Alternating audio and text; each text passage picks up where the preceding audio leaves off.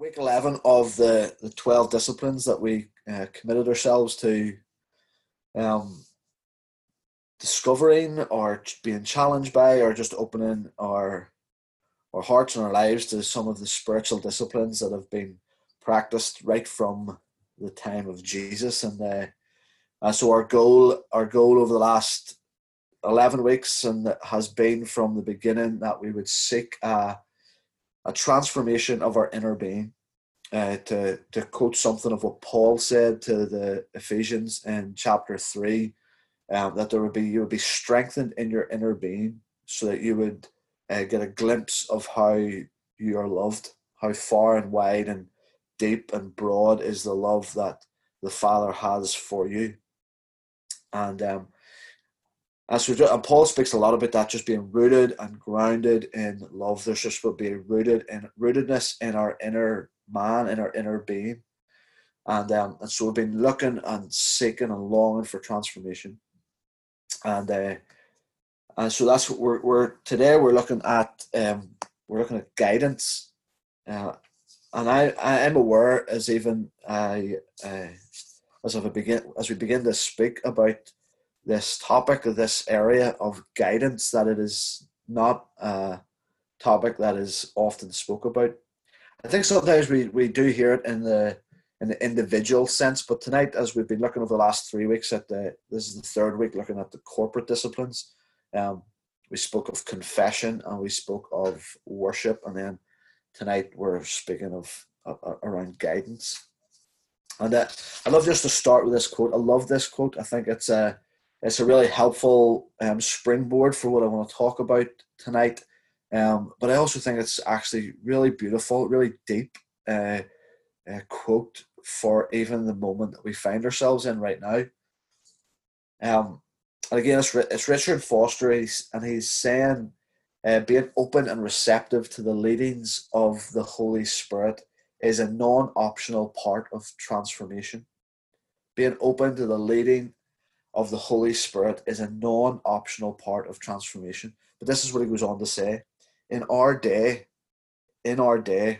right now, heaven and earth are on tiptoe, waiting for the emerging of a spirit-led, spirit-intoxicated, spirit-empowered people. All of creation watches expectantly for the springing up of a disciplined, freely gathered martyr people who know in this life the life and power of the kingdom of God. It has happened before, it can happen again. Such a people will not emerge until there is among us a deeper, more profound experience of an Emmanuel of the Spirit, God with us. A knowledge that in the power of the Spirit, Jesus has come to guide his people himself. He has come to guide his people himself. An experience of his leading that is as definite and as immediate as the cloud by day and fire by night. And honestly, there's something, just as I read that last night, there's just something stirred in my spirit that heaven and earth are on tiptoe waiting for the emerging of a spirit-led, spirit-empowered people. And it will not emerge, Richard Foster says, it will not emerge until there is a more profound experience of Emmanuel, God with us. The power of Jesus coming to guide his people himself. An experience of his leading, of his guiding, that is as definite and as immediate as the cloud by day and fire by night. I just find it so rich. And so that's a wee bit of a springboard for what I want to chat about tonight. As I've already mentioned, the individual guidance is probably something that we are more familiar with than corporate guidance. But individual guidance has to lead. I think individual guidance has to lead to corporate guidance. There must also come this knowledge of the direct, active leading of the Spirit together. And so we've heard good instruction of how Scripture leads, of how God leads us. How God leads us through Scripture. We've heard wonderful stories of how God speaks to individuals through through dreams, through visions, through signs. But there is little spoke of how he leads through his people collectively, corporately, the body, how he guides and how he leads. And this is a side note, but I think in some ways we become so preoccupied with private guidance that is, I think it's because of the emphasis that we place on individualism, because of this Western culture of individualism that we live in, and it so easily sneaks into the church. And I want us to go right back to the beginning of Scripture. If we go right back to the beginning, we'll see that has been the heart of God, that it's always been his heart that he would lead a people. He would lead a body. He would lead a people, empowered and guided and led by the Spirit together. So if we go right back to Exodus, we go right back to the story of the children of Israel being led out of bondage. These were not individuals who just happened to be going in the same direction. They were led. The children of Israel were led out of bondage as a people. They were guided by the pillar of fire by day, pillar of cloud by day, and the pillar of fire by night. They were led as a people. They weren't just individuals happening to go in the same direction. He was calling and leading and guiding his people together. That's always what he wanted to do. I don't want to go off on too much of a tangent here, but just to give you an idea of where things began to go wrong. Obviously, things have already went wrong in Genesis 3, but through Abraham, God has longed to initiate his plan to guide and lead and to bring all of humanity, to bless all the nations, to bring all of humanity back to himself. But even here, we see them slipping away again. They step away. They make one step away from this corporate leading that God how he wants to lead his people. And so in Exodus 20, verse 19, you don't have to go there, but this is, you can trust me that this is what it says. The people, when they saw, this was when the 10 Commandments were given, when the people saw the thunder and the lightning, they saw the mountains and smoke, they stayed at a distance, and they said to Moses, "Speak to us yourself and we will listen, but do not have God speak to us or we will die." See, this is the beginning of the ministry of the prophets. This is where Moses, in a way, became their mediator. God was leading his people together. They were being led together. But then the people decided we no longer want to be led this way. We want someone to go for us. And so they said, "Moses, you go and you speak with God. We're going to hold back." And so it begins here in Exodus 20, the ministry of the prophets. There's one man heard and led and guided the people. But then as the story goes on, as the story develops, they then reject the prophet in favor of a king. They say, we want to be like all the other nations. We no longer want a prophet. We don't want you, Samuel. They want a king like all of the other nations. They reject the prophet in favor of a king. And so what ends up, and we become really familiar with this, as we see the story of many of the minor prophets, the prophets are then left on the outside. They're left on the outside, and sometimes they're obeyed, but oftentimes they're killed. They're this lonely voice that is on the outside. And so again, I don't want to go off on a tangent with that, but that is something of the history of where we went from God's heart leading us corporately together as a people, and some of the steps that we took to walk away from that. But then Jesus comes, Emmanuel, very, very quoted. He comes, Emmanuel, God with us, and Jesus comes and he teaches us how to live in response to the voice of the Father. He comes and teaches us, reveals his heart, teaches us his ways, and shows us how to live in response to the voice and the leading of the Holy Spirit. And then we have this verse that I think some of you will be familiar with, Matthew chapter 18, and verses 19 and 20.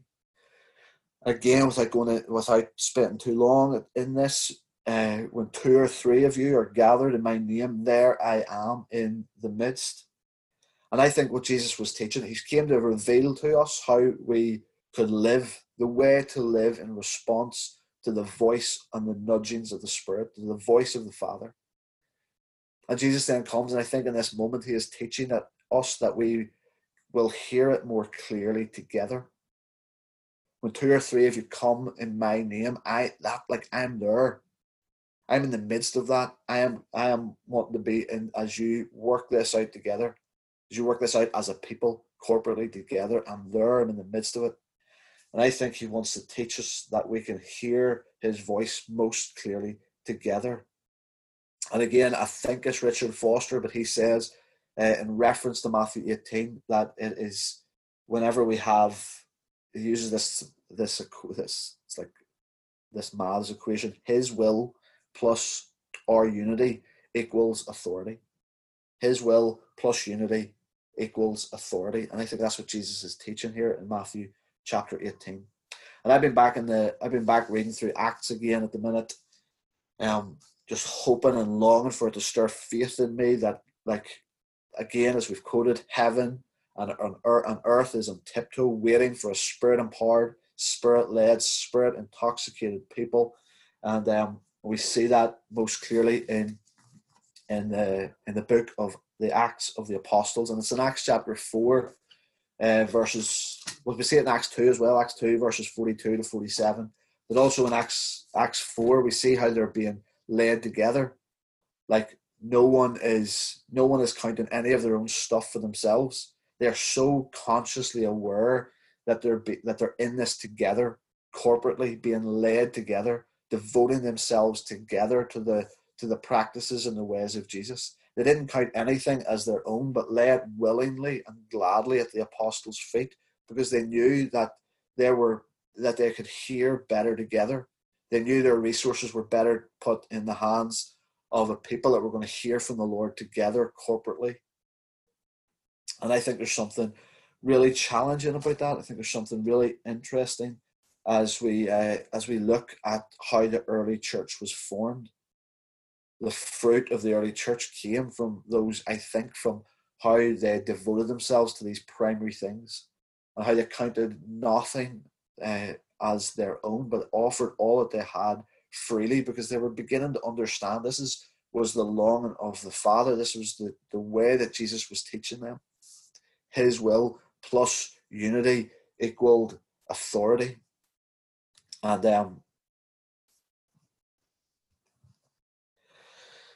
so to keep in the book of Acts here for another few moments, to look at another couple of examples, because I think corporate guidance, to think of guidance and to think of it corporately, I think it is most beautifully illustrated in the calling of Paul and Barnabas. And this is where we're getting into good stuff, and we get like all of it's good stuff. How do you compare what's going on in Acts? But I love Acts chapter 13. There's so much going on here. Like the gospel is beginning to go. It's beginning to go to all the places that it was always meant to go.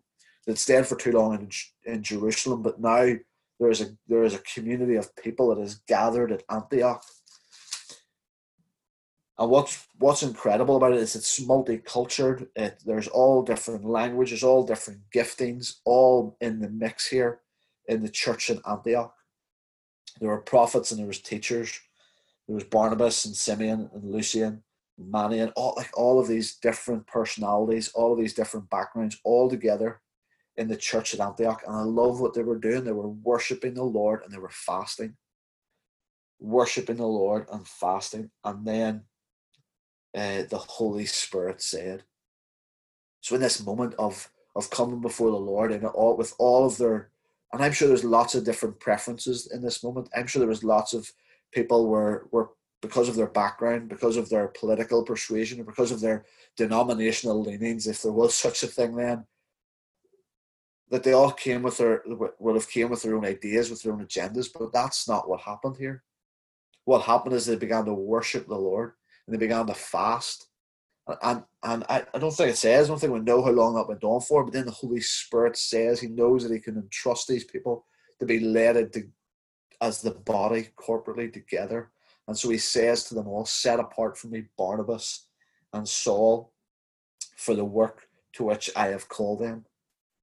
And then it just begins to accelerate. We just see the gospel going to Cyprus and to all of these other places, Lystra and Derbe, as we follow on Acts 15 and 16, 17. It's remarkable, and I just love how it was all initiated in this. I think corporate guidance is beautifully illustrated in this moment. And I think the worship thing is important because we've already talked about certain disciplines, and here they are included. The discipline of prayer, the discipline of waiting, the discipline of fasting, the discipline of worship. And so they have become a prepared people, like something has happened deep within them. They have become a prepared people. And so the call of God arises, the call of God arose out of corporate worship. And Holy Spirit says, Paul and Barnabas, go, I am sending you. And it's not always fun, like it's not always good, like it's not always exciting stuff like that, but it also plays this idea of corporate guidance is again, and I think it is beautifully illustrated in Acts 15. There's a moment here of real tension. And so it's not even the fact that the church is able to resolve this moment of tension, but it's in how they resolve it, I think, is the exciting thing. See, they've come back. All of this is going on, and it's taken people by surprise. This is not how they imagined things would be. They thought God was coming to restore just their own little nationalist ideas. God, you're going to restore the kingdom of Israel now. They didn't understand that it was for the whole nation, all the nations. It was for the whole world. It was to the ends of the earth, and so there was this argument that began to arise among the people, among the believers, and some were saying, unless you're circumcised in the way of Moses, you cannot be saved. And so Paul and Barnabas were coming back saying, well, let us tell you what's happening. The Holy Spirit is coming in power, and he's fallen on these Gentile people. Really listen in, before you make your judgments, let's talk about this. Let's have a conversation. Let's hear from one another and see if we can work out what the Spirit is saying, what the Lord is doing right now. And so they began to share their story. And I love verse 12. I just found myself so moved by verse 12. It says, the whole assembly became silent as they listened to Barnabas and Paul tell of the miraculous signs and wonders that God had done among the Gentiles. I love that. They came with all of their frustration, with all of their angst, with all of their worry about this isn't the way it's supposed to be. But as they begin to hear the stories of what God is doing among the Gentiles, the whole assembly becomes silent. I love that. And I love it even more when it gets to verse 28, and it says that it seemed good to the Holy Spirit and to us that we should no longer create these barriers that we have placed. It seemed good to the Holy Spirit and to us. They had gathered, the church faced its most explosive issue, but it also resolved its most explosive issue by gathering to hear the mind of the Spirit, by gathering to hear the voice of the Lord. And I love it. They desired to live in the basis of a spirit rule, a Spirit-led rule. There was no compromises, but Spirit-directed unity. There was no majority rule. There was no 51% rule. They had decided they were going to commit themselves. They dared to live on the basis of Spirit rule. They dared to live that way. It's beautiful, I think. And then as Paul goes on, Paul's letters go on to, I think, play this out. We don't have time for it. There's enough of the one another's. Whenever Paul is speaking, he is always speaking corporately. He's always speaking to the body. And obviously, you're not going to hear me say that he doesn't want to speak to you as an individual. He doesn't want to do some stuff to you individually and guide you individually. But what he wants is, as he guides you individually, it has to be for what he wants to do in the body, what he wants to do corporately. And so the gifts are given to the body in such a way that we need one another. Like the gifts are distributed so that we will always need each other. We'll never be able to do it on our own. We'll never be able to follow and pursue and fulfill all that God wants to do on our own. And I hope we've seen enough of that in some of how the early church lived out this idea. And what Paul goes on to talk about. The gifts are given in such a way that we all need each other, that interdependence was guaranteed. And not to turn this into some sort of like history lesson, because I would bore you, and I'm not well versed enough in the history. But unfortunately, by the time we get to Constantine in 313 AD, we have went back. The church was ready to accept another human king. And without getting political or anything like that, the church was ready to accept another human king. It compromised. It had given up this idea of spirit-led unity, spirit-led rule. It had given that way up. It had compromised. But thankfully, there was many. The vision didn't die. The Desert Fathers felt like they had to go out to the desert. They felt there was nowhere else for them to go. And they went out, and they continued to believe that that's the way that the Lord wanted to lead his people. Spirit-led, waiting, being led and prompted by the nudgings of the Spirit, by the voice of the Father. There's many stories that we could tell, but as we think about this idea of being led as a people, of corporate guidance, I can think of nobody better than St. Francis of Assisi, and this is what he committed himself to. He committed himself. This is what was said of St. Francis of Assisi, as the holy humility that was in him did not allow him to trust himself or in his own prayers. He humbly turned to others in order to know God's will in this matter. He was speaking of a certain moment that he found himself in, a decision that he had to make with regards to the future, to regards to his own future and his own ministry. And in his humility, he didn't trust his own prayers enough. He did not allow himself to do that, to trust in himself or in his own prayers. And so he turned to others in order to know God's will in this matter. And so he gathered trusted people that loved the Lord, that he knew would wait and worship and fast and hear from the Lord together. It's not often talked about, but it is a beautiful way to live, and I think the Quakers lived this out really beautifully. Like and there's still people that live this way right now. People that are so committed to being led as a people that they'll not make decisions without having people that they know and trust to speak into their lives, whether it's marriage, whether it's in moving house. Sometimes we can make those decisions so flippantly. But we want to hear the voice of the Lord in all matters. We want to know the whisper and the leading of the Spirit in all matters.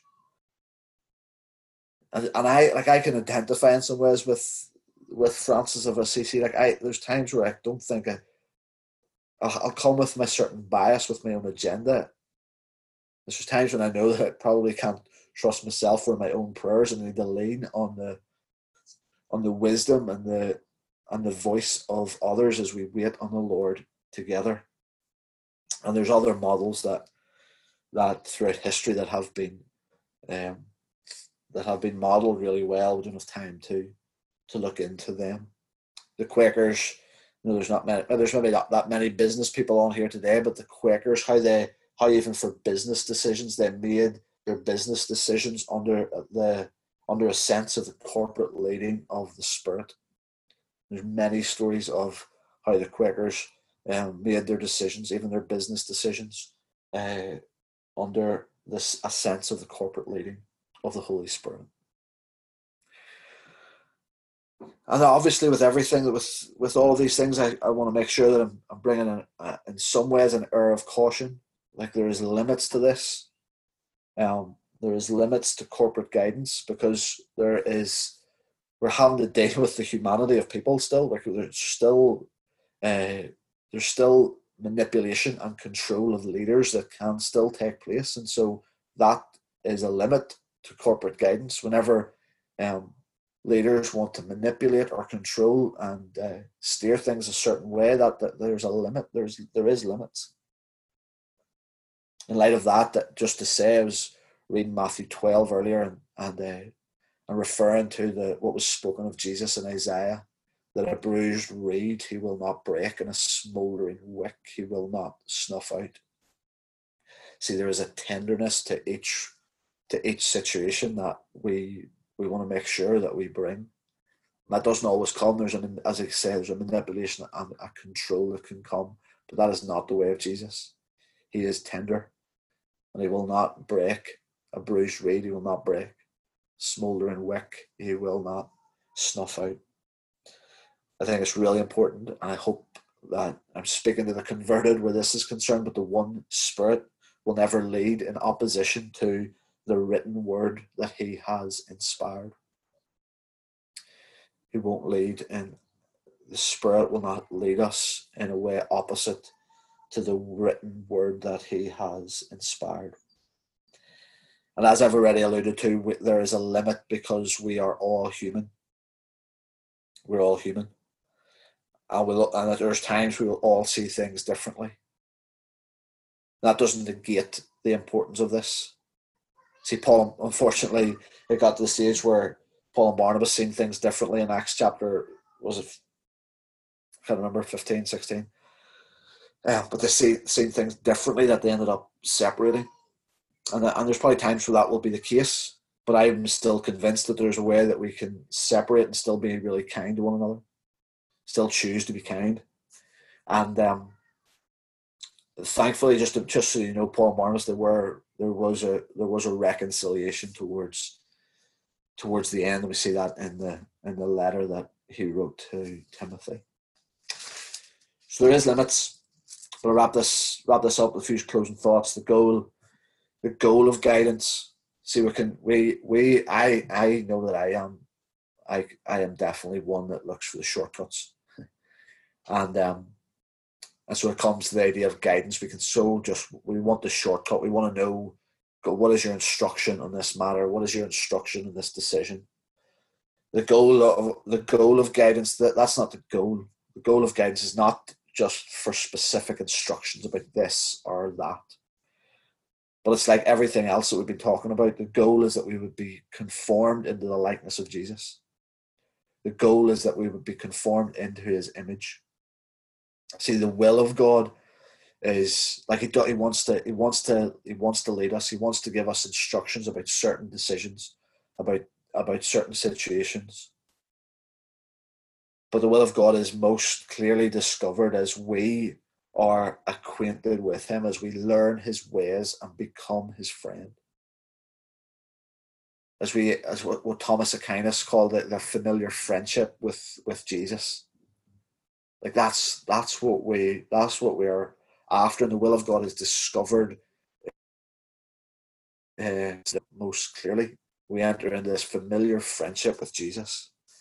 We discover his will as we become more acquainted with him, as we learn his ways and become his friends. And as friendship grows, his intimacy grows, then the conformity grows too. The likeness increases. And then I think we will know instinctively what would please him. In the same way, there's a couple of married couples that are listening in here. Like the more friendship grows and the more intimacy grows, the more you will understand what pleases one another. And it's the same. It's the same as we grow in relationship and familiarity and friendship with Jesus, that we will know what pleases him. As we come to moments that we need to make a decision, as we come to those crossroad moments where it's like, where do we go? What do we do next? As we gather ourselves around a people who are pursuing the same things, pursuing the same way, growing in friendship and relationship with Jesus, I think we will know instinctively. There'll be something within us, we'll know what pleases him. And I close with this. Um, and then Joanne, would you pray for us? Is that all right? Give you 30 seconds notice. Is that all right, Joanne? Can you hear me? Yeah. But I finish with this. It only makes sense. See, I hope I don't dismiss everything that I've said up until this point, but all of what we've said, it only makes sense to ask God for guidance in the context of a life committed to seeking first the kingdom of God. It only makes sense if that is the life that we're committed to. If we are, and we talked about this right at the beginning, seeking first the kingdom of God. And so the idea of being guided by Him, led by Him, listening to the whispers of His Spirit, like all of that will only make sense in the context of a life surrendered and a life committed to seeking first the kingdom of God. And so honestly, I'm really challenged by this week. I'm challenged every week, I think, but I'm like, there's just some stuff here that I'm find myself wrestling with, and I'm encouraging you, in your families, in your friendship groups, with your neighbours, that you just maybe like just begin to chat some of this out, work this stuff out together. Yeah, that'll do for me.